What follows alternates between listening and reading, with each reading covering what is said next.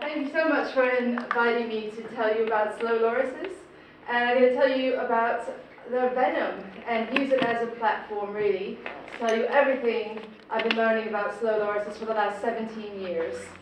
And it's really interesting to be able to tell you a little bit about this project, which is funded, their logo disappeared, but it did say the Leverhulme Trust right there, because they finally have decided it was worthwhile for someone to study slow loris venom. Because actually, in the past, when it was mentioned amongst a group of primatologists, they always laughed and they said, oh, that's really, really funny that a primate should be venomous. But now that I've been working with structural biologists, toxiconologists, and biochemists, they all think it's absolutely fascinating that the slow loris is one of only 7 venomous mammals on Earth. So I'm going to put that into the context of loris ecology, but also see what it can tell us about primate origins and evolution, and social grooming, which Robin might like a little bit. So, more communication breakdown or technological meltdown. So, if we could see that. I'm going to go through a few different points in the talk, a little bit about venomous mammals and introduce those to you, in case you don't know about some of the other mammals in the world that are venomous. Tell you why lorises truly are venomous, and tell you about the slow loris in its venomous context. A lot of this is actually hypothesis-driven, because we're just in the start of a 3-year research project to understand why the loris is venomous. So I'm going to tell you actually a bit more about our hypotheses why it's venomous, what we've learned so far, but the behavioral and ecological data we have about lorises from long-term field studies over the last 17 years to develop the hypotheses. And then give you a little bit about a hypothetical model about what we could do with those data, especially for my favorite theory of why they might be venomous and how that can tell us a bit about primate sociality and grooming. I just want to give you some deadly terminology. We're a couple of days after Halloween, but it's still fun to talk about death a little bit. And I want to define venom and poison and toxins for you, because sometimes I'll use them interchangeably simply for the beauty of alliteration, but really you should know what they mean. A poison is actually a substance that can cause a deadly reaction to the consumer. But a poison isn't necessarily produced by the individual, whereas a toxin can actually be sequestered by an animal to make it poisonous. A toxin can be part of a poison, so you can uptake poisons from other plants and animals and make yourself poisonous. And a venom is actually injected. It's a poison that's actually injected into another animal, or a toxin that's actually injected.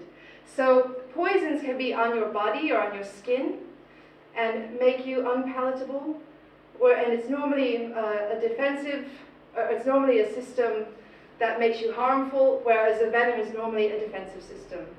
So venomous animals are normally producing it themselves, and poisonous animals are normally sequestering it from something else, but you can be venomous and poisonous at the same time.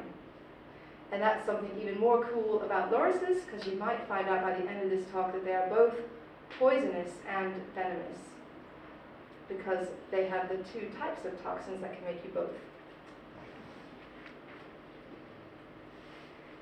So just a little introduction to why mammals in general may be venomous and why there are so few of them. We only do know about a few of them. And in order to find out why a mammal or how a mammal is venomous, you actually have to do a lot of very invasive things to it. You normally have to kill them. And to get scientific permission to cut open animals and remove their salivary glands and to remove the glands that are actually making the venom is usually very unethical.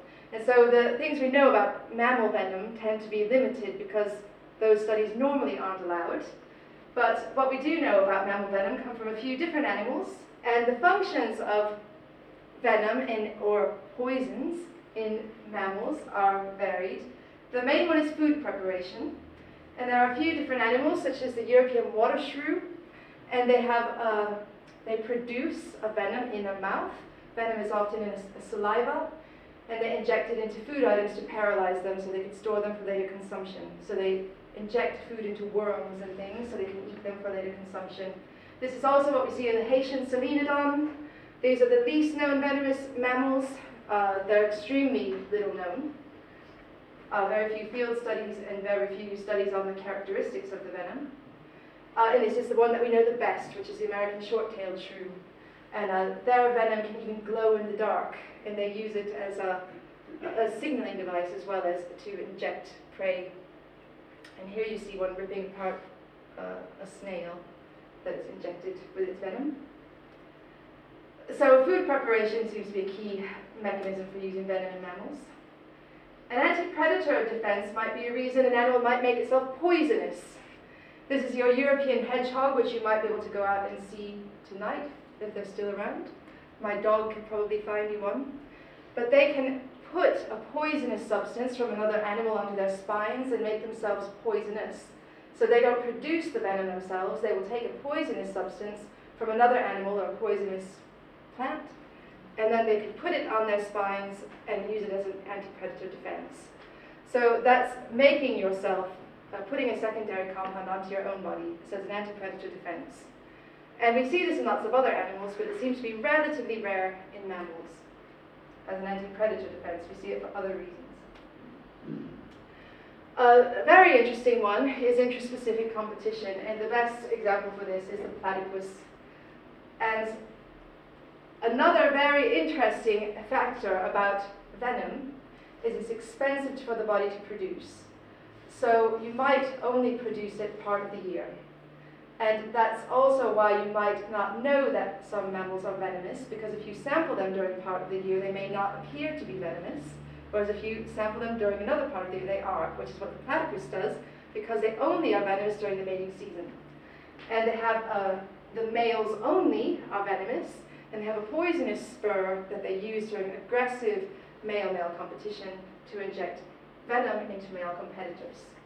So that's the final real strong selective pressure for venom in mammals, other than one other one I'll tell you a little bit later.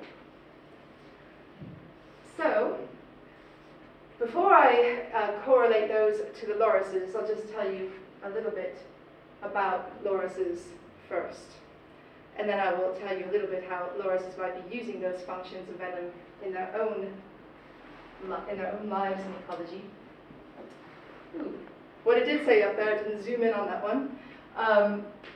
I like to collect the strange things that people say about lorises and their venom off the internet. And what the title of that cluster slide said was Adorable Little Furballs of Death. Because if you can see here, the variety of lorises that we see across South and Southeast Asia, where they're distributed from India to the Philippines, they do look a little bit cute to many people. And so when you do learn that they're venomous, it's very often the first reaction to say, oh my gosh, how can that thing be venomous? And I just wanted to point out that these animals are an extremely diverse group of primates, with one of the largest geographic distributions of any primate subfamily. They have an extremely, as large as the macaques, as large as the gibbons, or larger than the gibbons, in fact. And if this will work, if you can see this, I've just tried to give you a little bit of an overview that in their body size, they range from 265 grams to over 2 kilograms. So a really huge spectrum of body sizes.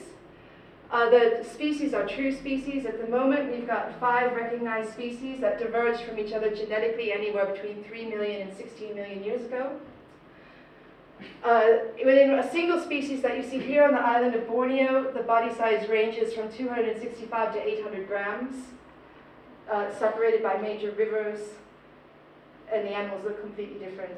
And in fact, we're writing a paper to describe them as 4 separate species. So there's a lot of diversity within this group, and we're just writing a paper comparing them to the lemurs of Madagascar. And what we find is, if you know anything about lemurs from Madagascar, in 1992, there were about 32 species, and now there are 109. And we're finding that in this very broad geographic range across which the lorises occur, we're finding an equal genetic diversity with a real deep divergence time. So we're probably going to see more species. So they're a very broad group. You might have heard that they're slow. They're called slow lorises. But if we look at their home range size, it ranges anywhere from, well, this is a bit of a strange one, 0.8 hectares, but anywhere from 12 to 31 hectares. So these are animals that are about the size of a really good juicy melon, and they're moving in the size of 31 football pitches. So really huge home ranges. They move on average about 6 kilometers in a night, and they're moving a lot and at speed, and they don't rest very much. So they have huge home ranges, moving a lot, and they occur at really low population densities. So, and in general, they have a relatively dispersed social organization that seems to be kind of consistent across species, usually with one female and multiple males, with extreme competition between females, with single home ranges where they allow 2 or more males to share a home range, often with a smaller male and a larger male, so some sort of a beta male and an alpha male who are allowed to share a sleeping site with a single female. So interesting variation with some similarities, but we're still learning about the different species and what are those species anyway. They also have some really interesting morphological distinctions, and this is actually the work of someone I could embarrass in the middle of the room, but I won't, he'll blush. My PhD student, Richard Moore. He's already blushing. And one thing that's interesting that's going to come up later when I talk a little bit about grooming is that lorises cannot leap. So that's what makes people think that they're slow. But in order to move across their home range, they've got incredible grasping hands. And they use this hand in different ways. They're very strong. They have to have a really strong grip. Well, one of the reasons is as an anti-predator device. So if a predator comes to grab them off the branch, they can't let go. But as you can see also, when they're cantilevering, as we call it, across broad or large gaps in forest, they grab onto these very small terminal branches and have to move. In this case, this animal is about one kilogram. Its body weight across these gaps. And sometimes it takes quite a long time and many attempts to cross that gap. But if they go to the ground, they're very vulnerable to predators. And so what seems to have happened with this really interesting grasping hand in a strepsirrhine, most strepsirrhines have a power grip where they don't have independent use of their fingers. What seems to happen with the lorises as well, there it comes, is the slow lorises as well are feeding on a lot of nectar. They're really specialized nectar feeders. The flowers, the flowering parts of plants are very delicate. They take, what's happening to the microphone? It's all right. They take precision to eat these flowers. The lorises spend up to an hour and a half in a single inflorescence. And as they move from flower to flower, they gently inspect each one. They move the flower towards them, they look inside, and they see what's in it, and they kind of move to the next one, move to the next one. When they do that, they tip the flower towards them with their hand with just 1 or 2 fingers. And unlike most lemurs, they don't use the whole hand in a grip. And this is really interesting because most strepsirrhines can't do that. They can't use independent use of their fingers. And this will also come up later when I tell you about grooming, that they can actually use their fingers independently a little bit. But that's just very, very rare for a strepsirrhine. And we think it's because this plant is so important for them, or eating nectar is so important for them, that if they damage the plant parts, they could use, in the case of this species, something that's maybe 80% of their diet. And as you can see in this diagram, when they're in different parts of the tree, in the case of the terminal branches, which are the ones that look like a chessboard, they're really relying on a one-handed grab a lot. So when they're in an area of the tree where they're in a really flexible environment, especially where there's a lot of acrobatic movement going on and the flowers are really swaying, they're going to need a lot more precision grip to use the hand. And that's going to be really interesting to see how that's going to play out to other behaviors that they have. Okay.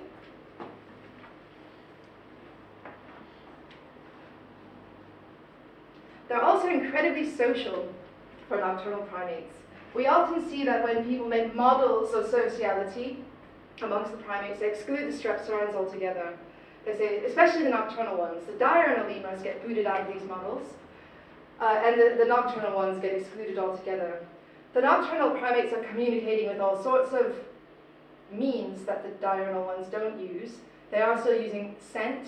they're still using sound, and those mechanisms contain all sorts of important information that the diurnal primates couldn't conceive of. So they have that whole set of communication going on that is very important. But on top of that, what we conceive of as important, touch and being side by side and being gregarious, is also happening at an extensive level amongst the lorises. So we have social sleeping, and social sleeping is something we see very common amongst the nocturnal primates. We do have a few that still sleep solitarily, but we do have a sleeping group fidelity. So we don't have them swapping and changing sleeping groups. Once they do have a sleeping group, they're stable sleeping groups, and in the animals that have been studied for over a year, those sleeping groups are stable over an entire year. We have interesting patterns of infant care. We have males also caring for infants. We have males playing with infants throughout the night. Infants are actually parked. They're only held and carried by the mother for about 6 to 8 weeks. Then they're left on a single branch. But when they're left on a branch, other animals in that sleeping group will come and attend to them as well, not just the mother. And that's also relatively unusual for nocturnal primates. You don't have males caring for the infants. And often only the males visit the infants. The mother's like, you do it. I really have to eat. You males should do something. They have a very heavy lactation load. They have a very heavy weight milk for a protein-rich milk, where the babies suckle all day and they don't suckle at all during the night. And so the female seems to have a heavy suckling load during the day and does not suckle the infant virtually at all during the night. And so she seems to focus a lot of her effort during lactation on feeding as much as possible. And the males then will play with and check on the baby during the night. The only difference is occasionally if a human observer, for example, or a potential predator does approach the infant and it gives an alarm call, she will race towards the infant and grab it and carry it to another point and park it somewhere else. So she will attend to it if it makes an anti-predator call.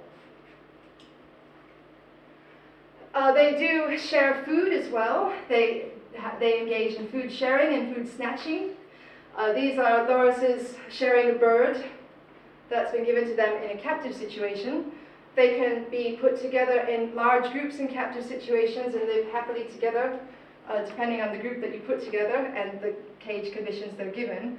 And they can really amicably share food. They don't really try to kill each other at all when they're given something to share, which is something, again, you often find with nocturnal primates in captivity. They can be very nasty about sharing food with each other.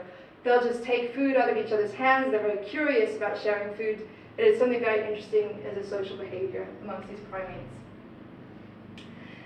And here, this is actually a slender loris. All the pictures I had of slow lorises grooming were video, and I didn't know how to get a video into Prezi without doing something crazy that I didn't have time for. But slow lorises also groom quite a lot. And what they do, they use the strepsirrhine tooth comb, which is an anterior forward-facing little dental comb that helps them to groom each other with the mouth, but they also use the hands. So what they do use the hands for is they hold the body parts steady while they use the tooth comb, and they really find a part of the body they want to groom, and they pull it towards them, and then they groom. And so that's something I'm interested to see what Simon might have to say about if bush babies do that, because it's something I've really noticed recently when I've been watching how they use these weird prehensile hands, is that the hands are very often involved with how they groom each other and how they pull each other around when they groom each other. And I have to say, with some of these primates in the wild, they spend up to 40% of their time in gregarious interactions. And in a recent review by Bob Sussman and Paul Garber, they calculated percent of gregarious time against all diurnal primates in the platyrrhines and the old world monkeys and the apes, and they calculated an average of gregarious time spent together at only about 3 to 5%. So if you looked at actual time when they were doing something, not just spending time in proximity. And so in some individual lorises, their time spent gregarious is very, very high. And this is just a social network, a sociomatrix of times that animals spend in social interaction. And as you can see, it looks a bit of a mess, but these are lots and lots of animals spending lots of time with each other. And that's really what I want to illustrate, that it's not just one loris focusing time on another loris. They have a very complex network of social interactions. and complex ranging interactions as well. So remember urine is important, we-mail is a bit like an email, and when they leave these deferred olfactory messages to each other, the lorises are coming and reading it and getting lots of social information, and they love to urinate and leave messages for other lorises, and there's a lot going on when they're marking their territories, so they've got that social message going on as well. All right. So let's go back to venom. And if you didn't know what that was, this is loris venom. This is actually the abridged protein structure of loris venom. And what has been discovered in the only very good study of loris venom is that the venom, when it's isolated, is actually extremely evolutionarily parallel to that of the cat's FeLD1 protein peptide, and that's what it looks like. And so, well, that's actually one aspect of the loris venom. And so some individuals who die of loris bites, they go into anaphylactic shock, very similar to people with severe allergy to cats. That's only based on a small sample size of captive animals, but we do know that certain mutations to proteins like FeLD1 are still classified as venom. And it is injected through the mouth, and combined with saliva, and here we go. So this is a little bit about loris venom itself. So this is a Javan slow loris, and it's in its classic defensive posture when it's going to strike or when it would be delivering its venomous bites. If you've ever held a slow loris, this is what they do when they're stressed. They immediately put their arm above their head, and just below their elbow is this. This is the brachial gland, and it exudes a secretion that's really oily based, and it's full of a stinky amorphous structure that dries and crystallizes. It can crystallize on the top of their head, and they mix it with saliva. In the 1990s, a researcher actually, for the first time, after hearing from many local people, reading physicians' reports and hearing from zookeepers that people had died from loris bites, isolated the venom into 2 different solutions and injected it into laboratory mice, and the mice died. He did use 2 different solutions, one that was more aqueous and one that was more oil-based. He found that the mice died at 2 different rates, and he decided that potentially the venom had 2 different kinds of properties, one that was slow-acting and one that was fast-acting. And this is very similar to what we see in snakes. So we often see in a snake bite that you have an initial strike where the individual will go into kind of a shock, and then you'll afterwards have a slow-acting poison that will take hold in a longer period of time. And that's what we seem to see in the loris. And this is, again, the FeLD1 protein that comes up time and time again in the studies as the lighter weight molecule.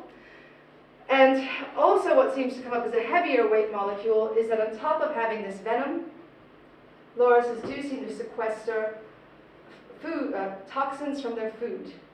So on top of producing their own venom, they also seem to sequester toxins from food.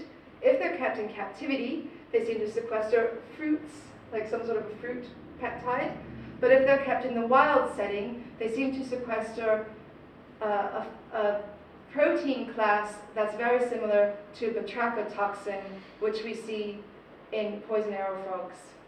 And they seem to be getting this from some sort of insects that they eat. This is all still preliminary and based on small sample sizes, but it's really fascinating stuff. Ooh, it worked. Oh no, it still turned on. I tried to make it turn around. I don't know why it's turning on its side. But what you can see here in this Sumatran slow loris is the tooth comb. And this is the injection device of the venom. And it has been shown that, interestingly, in the slow loris, even though this tooth comb is also used for grooming, it's also used for gouging bark. They can make holes in the tree that are so big. When I've shown these holes to people, they said, "Isn't that a nest hole?" And I said, "No, they've actually gouged to make gum." But if you put fluid on it, the fluid can actually move upward when the tooth comb is sitting stable on a table. So it's been ascribed as a function to progress the fluid upward, so if it bites you, it's assisting the fluid in going into you while it bites you. So it's got sort of everything. It's got the venom, it's got a venom delivery device, and it goes strangely into this posture when it bites you. But it's a very complex system because it's got to kind of do 3 things in order to deliver the venom. And so everybody's wondered why that's evolved. So now you know a little bit about its ecology, you know a little bit about why other venomous mammals are venomous. So I'll just go on to maybe why the slow loris is venomous. And our hypotheses we're going to be testing during the Lieberhume grant project, and which one we think might be a really exciting one, and how that's going to be, whew, I really went up that time. Here we go, which one we think might be a really exciting one. Well, that did say allospecific defense strategy. The original idea is that lorises are slow, lorises are cryptic, lorises are defenseless, cute little creatures. And so, of course, if you hold a loris, it goes, ah! And the most important thing it might be using this venom for is an allospecific defense strategy against predators. It does have some known natural predators. This actually isn't one of them, but this is an animal that was actually tested by a guy called von Alterman in the 1990s, where he took some venom and he presented it to potential predators of lorises that live with them in their natural range, and he wanted to see what would happen if he showed them loris venom. And they smelled it and they ran away. They showed disgust faces, they showed flamen, and they retreated to the other side of the cage.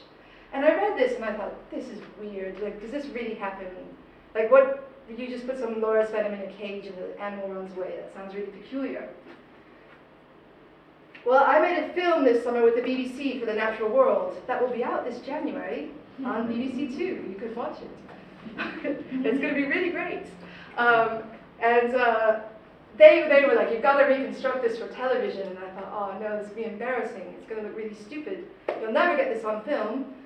But Altman also did an experiment with sun bears. And so we did the same thing with the BBC film crew, and I'm kind of standing there, all right, I'll do it.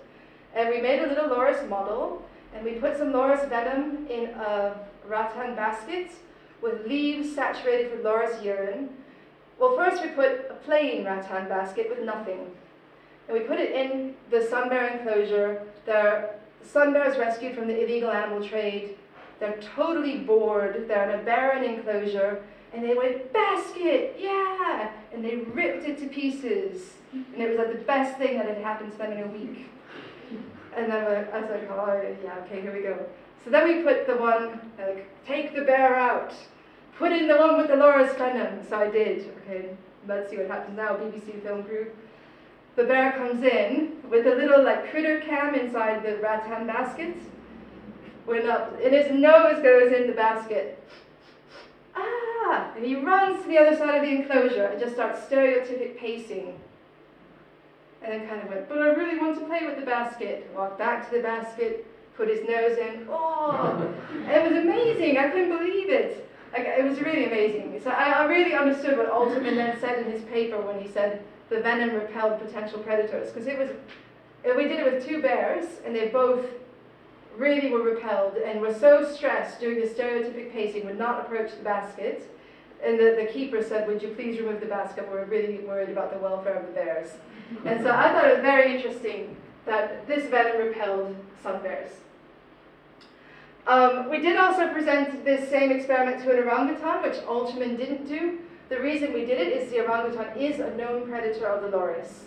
The sun bear is not a known predator of the loris. So I would suspect if the venom should repel a predator, the predator wouldn't want to eat it.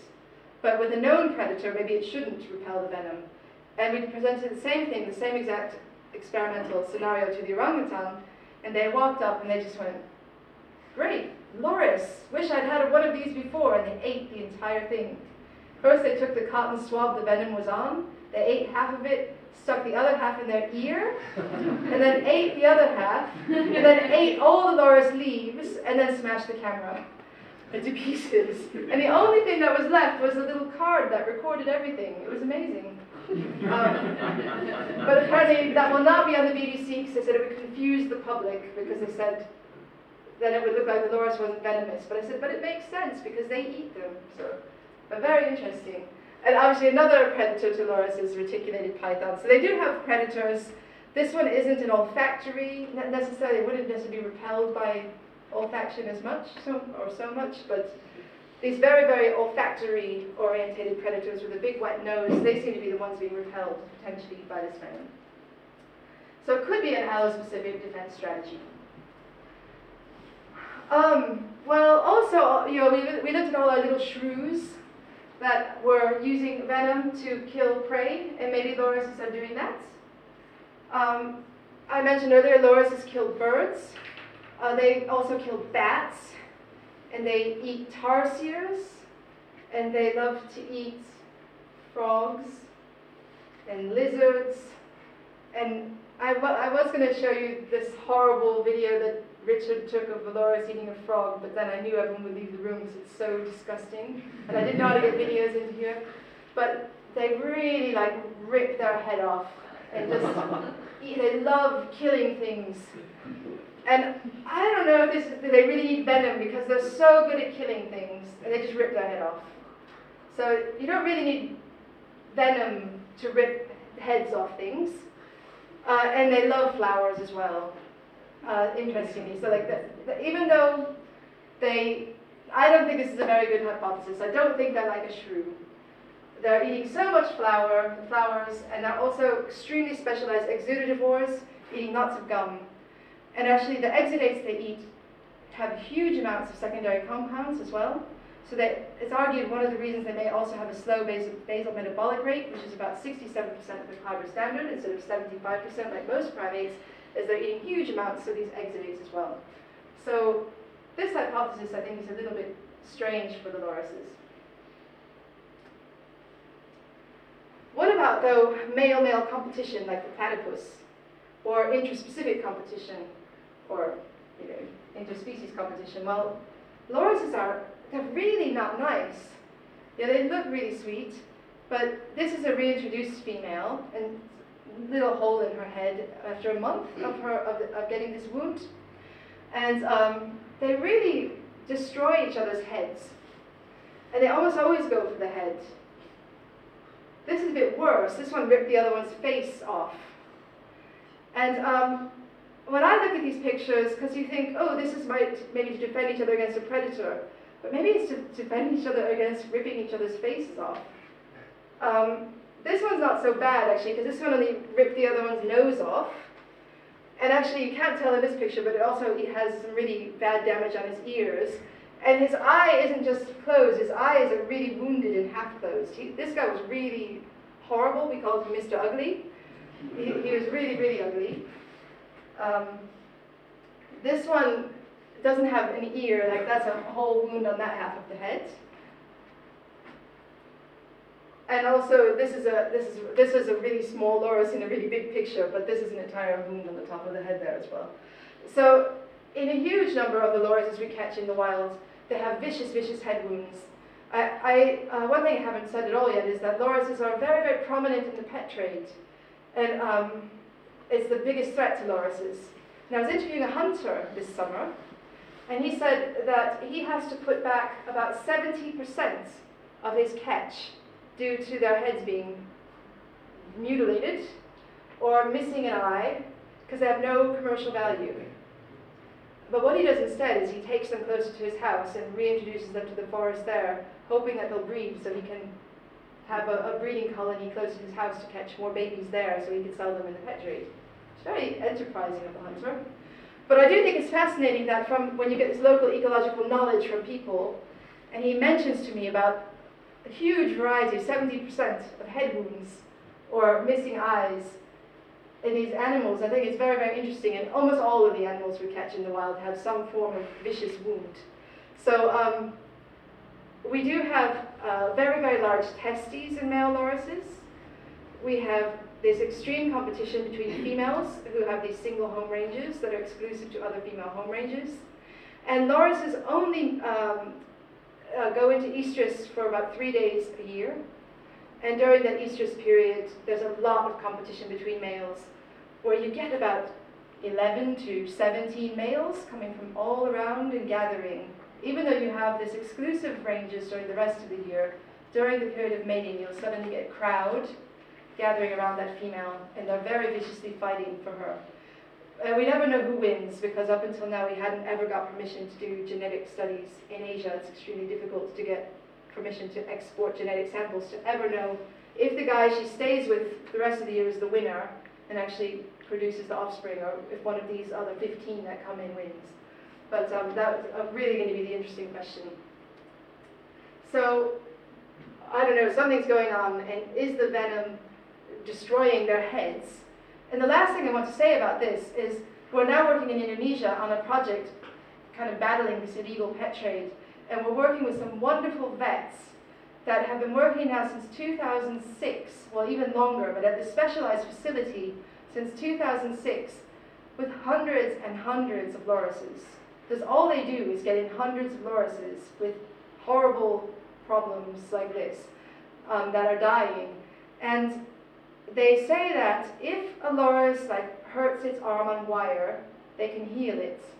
But if the loris's wound is because it was bitten by another loris, it just gets necrotic and gets more and more disgusting and gets more and more festering, and it's almost impossible to heal. And these pictures look like leprosy, and we've sent them to pathologists, we sent them to specialized labs, and nobody can work out what is going on. And we kind of think, is it the venom? Is that what's going on? Is that why these wounds are going necrotic? And it does parallel what you see in really severe snake bites. So very interesting, because normally a venom shouldn't be, you shouldn't really, well, I guess you can envenomate your same species. You shouldn't be envenomating yourself, for sure. All right. So now I go on to my favorite theory, which is this one. I put ticklish lorises because I don't know if anyone in the room has ever seen the YouTube video of the loris being tickled, which has gone viral to 12 million viewers, and it does relate to this illegal pet trade and why we have so many lorises in this sample as well, which I'm going to show you a little bit. But we have another way that I told you lorises have two kinds of toxins. They've got the one they produce themselves, and they seem to be bolstering it with something else. And animals also sequester toxins from their foods. And of course, a lot of birds do something called anting. I don't know if you can see the little ants on its feather, but you can probably see it. Oh, let's go to this one first. I'll go to this one first. You can see it there. And you have active anting or passive anting. One is where the animal just lies down and lets the ants crawl all over its feathers or its fur, and then the ants release a noxious substance onto the feather or the fur. The other is where they actually rub the noxious substance onto their fur. And this is thought to either soothe the skin, or it's thought to leave essentially an insect repellent on the skin as some form of a deterrent. And one of the functions potentially is the animal then can infiltrate the colony because it will smell like the ants, and the ants won't attack it, and it can have a nice food source. If it eats enough of those, like dendromatid frogs, they themselves become very poisonous. So dendromatid frogs in the wild, these little poison arrow frogs, they become very poisonous.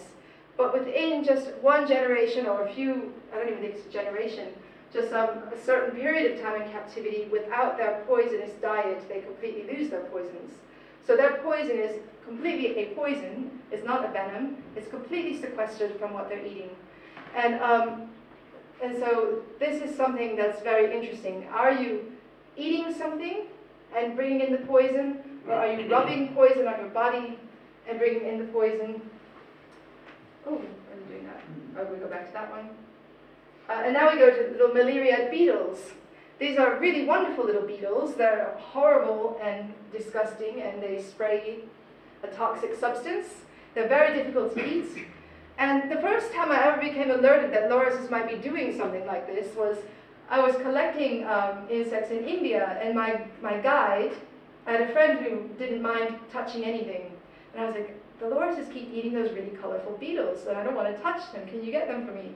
And the guide was going to, no, don't touch, in Tamil. And I was like, why is he saying that? And then my friend just grabbed it, and it squirted him full on in the eye. And the guy just started laughing at her. Oh, I told him not to touch it. And then the whole colony went off because they lived in a little cluster. And the whole colony then sprayed. It was really, really horrible and really painful. But he actually thought it was funny as well, because it was really horrible. One of those things that's so horrible, it's funny. And then I thought, oh my gosh, they're eating those. But what they used to do is they would eat one, and then they'd run away, and it would kind of squirt, but they'd rub it all over their arms and their hands. They'd eat it, and then they'd go back and eat the next one and take it away, go back and eat the next one until they ate the entire cluster. And I thought that was really strange, and I never realized it could be this kind of anting behavior. Well, another animal does this as well, and this is the pitui. And I like this one, avoid the pitui. It was discovered in 1990, native to Papua New Guinea, the only poisonous bird on Earth. And the pitui was discovered to be poisonous when mist netters were taking it out of nests, and it burned their hands, and they thought, oh, what's going on with this bird? And it was discovered to eat malaria beetles and to sequester the batrachotoxins from the beetles, and the batrachotoxins went into its feathers. Again, a lot of these animals that are poisonous, they store the poisons in the external tissues. So they store them in their feathers, they store them in their chitin or their exoskeletons. And so if you're going to eat them, so the loris, for example, was going to avoid those parts. It wouldn't eat the exoskeleton, or it wouldn't eat the feathers of the bird, or it wouldn't eat the part that might be containing these secondary compounds. Again, lorises seem to eat everything. So if they go for a malaria beetle, they eat the whole thing. And they don't seem to be avoiding parts that would be containing these secondary compounds. And that's what we're going to be looking at during the study for sure. We're going to be examining, do they discard any part, and measuring those parts, and seeing if they are discarding parts that are containing high degrees of secondary compounds. But clearly from what we've shown so far is these lorises do have high degrees of sequestered secondary compounds in their venom. So they could be a little bit like a pitui. They're clearly doing all sorts of weird things, because they are as well. So here's a slender loris again. But they are eating these disgusting insects and gums containing high degrees of secondary compounds, which they seem to be able to metabolize with a very slow metabolic rates. They rub horrible things on their skin, and they perhaps are sequestering secondary compounds on top of producing a biological venom. So they're very, very nasty creatures. And it's really interesting because one of the main reasons we've seen in other primates which do this behavior is for reducing ectoparasites. And there are only, at the moment that I can find in the literature, and if anyone in the room knows differently, I'd be interested to know, 4 other primates that use secondary compounds to rid their body of ectoparasites. And that's the spider monkey, the night monkey, the capuchin, and the black lemur. And all of these animals, they take some sort of an insect or a leaf, and they rub it in their fur. So it's active application of an outside external source to acquire the secondary compound, and then they use it for removal of ectoparasites or of mosquitoes. So that's really interesting that we have these guys really actively using their hands to do it, even a lemur doing it, actively using its hands. The loris does it a little bit more passively, although actually with the urine especially, which also contains the secondary compounds, they rub their urine all over themselves as well. So, but we have another primate that's actually doing this sort of thing as well. And the result of that, there we go, there they are. There's the spider monkey, the night monkey. I didn't think it zoomed in on them for some reason. There it is, and the capuchin, and the black lemur. Okay. And the result of that is that from field data, I tried to get it to zoom in on that little loris, but it didn't work. What you can see is that loris up there does have a bunch of ticks on its ear, and that loris was in a really, really horrible habitat during the wet season in Cambodia.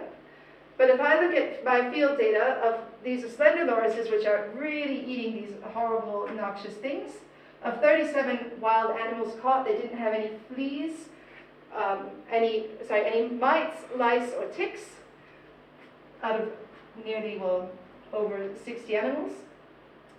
In Cambodia, this was our single Nycticebus pygmaeus that had any of those ectoparasites. In Vietnam, of 51 pygmy slow lorises, only 1 had an ectoparasite.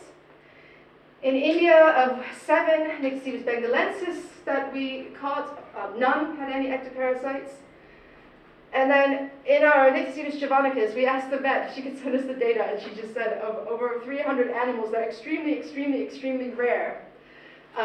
But interestingly, completely different in this study in Malaysia, Nycticebus kukang, which was only during the rainy period, every single animal had ticks. And a few had mites and lice. But during the dry season, they didn't have any. And this is something that's very interesting because what we know from... I have a slide left. So yeah, why this is interesting is this. Next down. Okay, and this is sort of the end now. I think I'm still all right. If that clock in the back is true, I'm all right. So why this is interesting, and why it's interesting that it's during the wet season that they do have ticks and the rest of the time they don't, or is grooming is very, very important in primates. Obviously in German, the word for grooming is lausen, to remove lice. And everybody always thought like grooming is to like nitpick, to remove the stuff.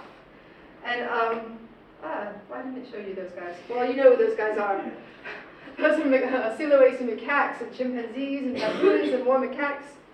And there they all are doing what we think of as being a very primate social behavior, which is social grooming. We now know that grooming is used for reconciliatory behavior, it's used for establishing rank, it's used for all sorts of things, manipulation, and for calming each other. And it's a very important primate social behavior. And it's not only used for removing parasites, but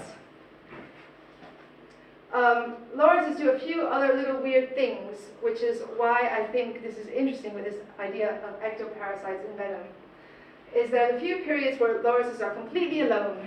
One is they've got these little tiny helpless babies. Their babies, no, wrong way, are born very, very tiny. After a 6.5-month gestation, they give birth to, in this case, the pygmy slow loris, which is about 450 grams. They give birth to a 9-gram infant. So that's a really small baby for a really relatively large body-sized primate. They don't sleep in nests.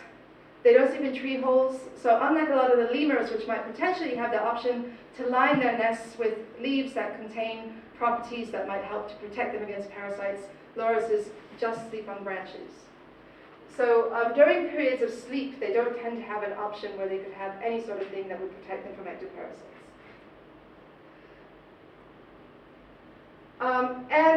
Another really final unusual thing about them is they actually go into torpor. This is the pygmy slow loris again, and Indonesia is a weird place because Indonesia isn't very seasonal, but lorises probably didn't evolve in Indonesia. They evolved in Indochina, which is a much more seasonal environment. During the cold, rainy season in Indochina, it does get during the warm, dry season in cold, dry season in Indochina, it reaches temperatures at night of about 7 degrees. And during that period, the lorises get very, very fat. They change their coat color, and they go into a period of semi-torpor. During that period as well, here you can see the layer of body fat that the loris gains. Weirdly enough, they stop all that social behavior. They become almost completely solitary. So they reduce their behavior dramatically. They're no longer moving 5 to 8 kilometers a night, and they don't sleep together anymore. So they start to sleep alone, they stop being very social, and they reduce activity quite a lot while they're going into this seasonal torpor. And this just shows you a little bit of their activity. They're still active throughout the night, but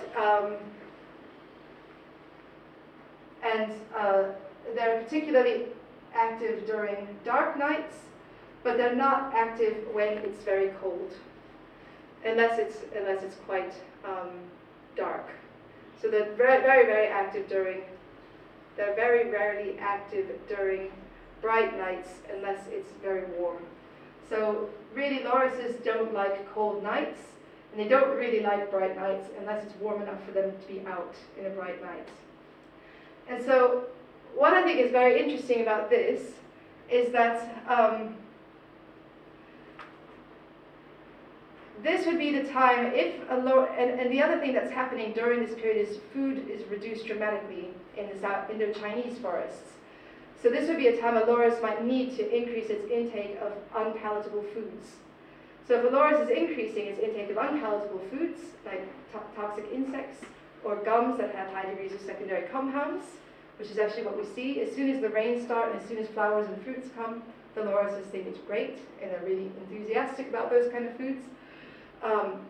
Maybe that's a really good time to have these high degrees of secondary compounds to be more venomous or to be more poisonous, because if you could reduce your ectoparasite loads when it's risky, when all the leaves have dropped from the trees, it's risky to sleep in groups. So you're sleeping alone, it's too risky to sleep in groups, and therefore you can't groom each other, so you have to kind of have your own strategy to reduce your ectoparasite load. And in the case of the loris, that might be either sequestering compounds from secondary foods or being venomous on your own. And of course, torpor is not only in lorises, it's also in some of the lemurs. And here we have lemurs getting to Madagascar 50 million years ago. We now know that the origins of lorises are really, really deep, at least 43 million years ago. And maybe this torpor is something around 50 million years ago that lorises shared with the lemurs. And it's maybe an ancestral characteristic between lorises and lemurs, because many people have argued that when lemurs got to Madagascar, it was in a torporous state as they floated on a mass of vegetation going from Africa to Madagascar. But that's just another little idea. Ooh, we don't need to go there. Just a few mouse lemurs that go into true hibernation rather than torpor. So I'm just out of time now. And it's time for some acknowledgements. But that's a real whirlwind tour of lorises and their venom. I'm happy to take any questions.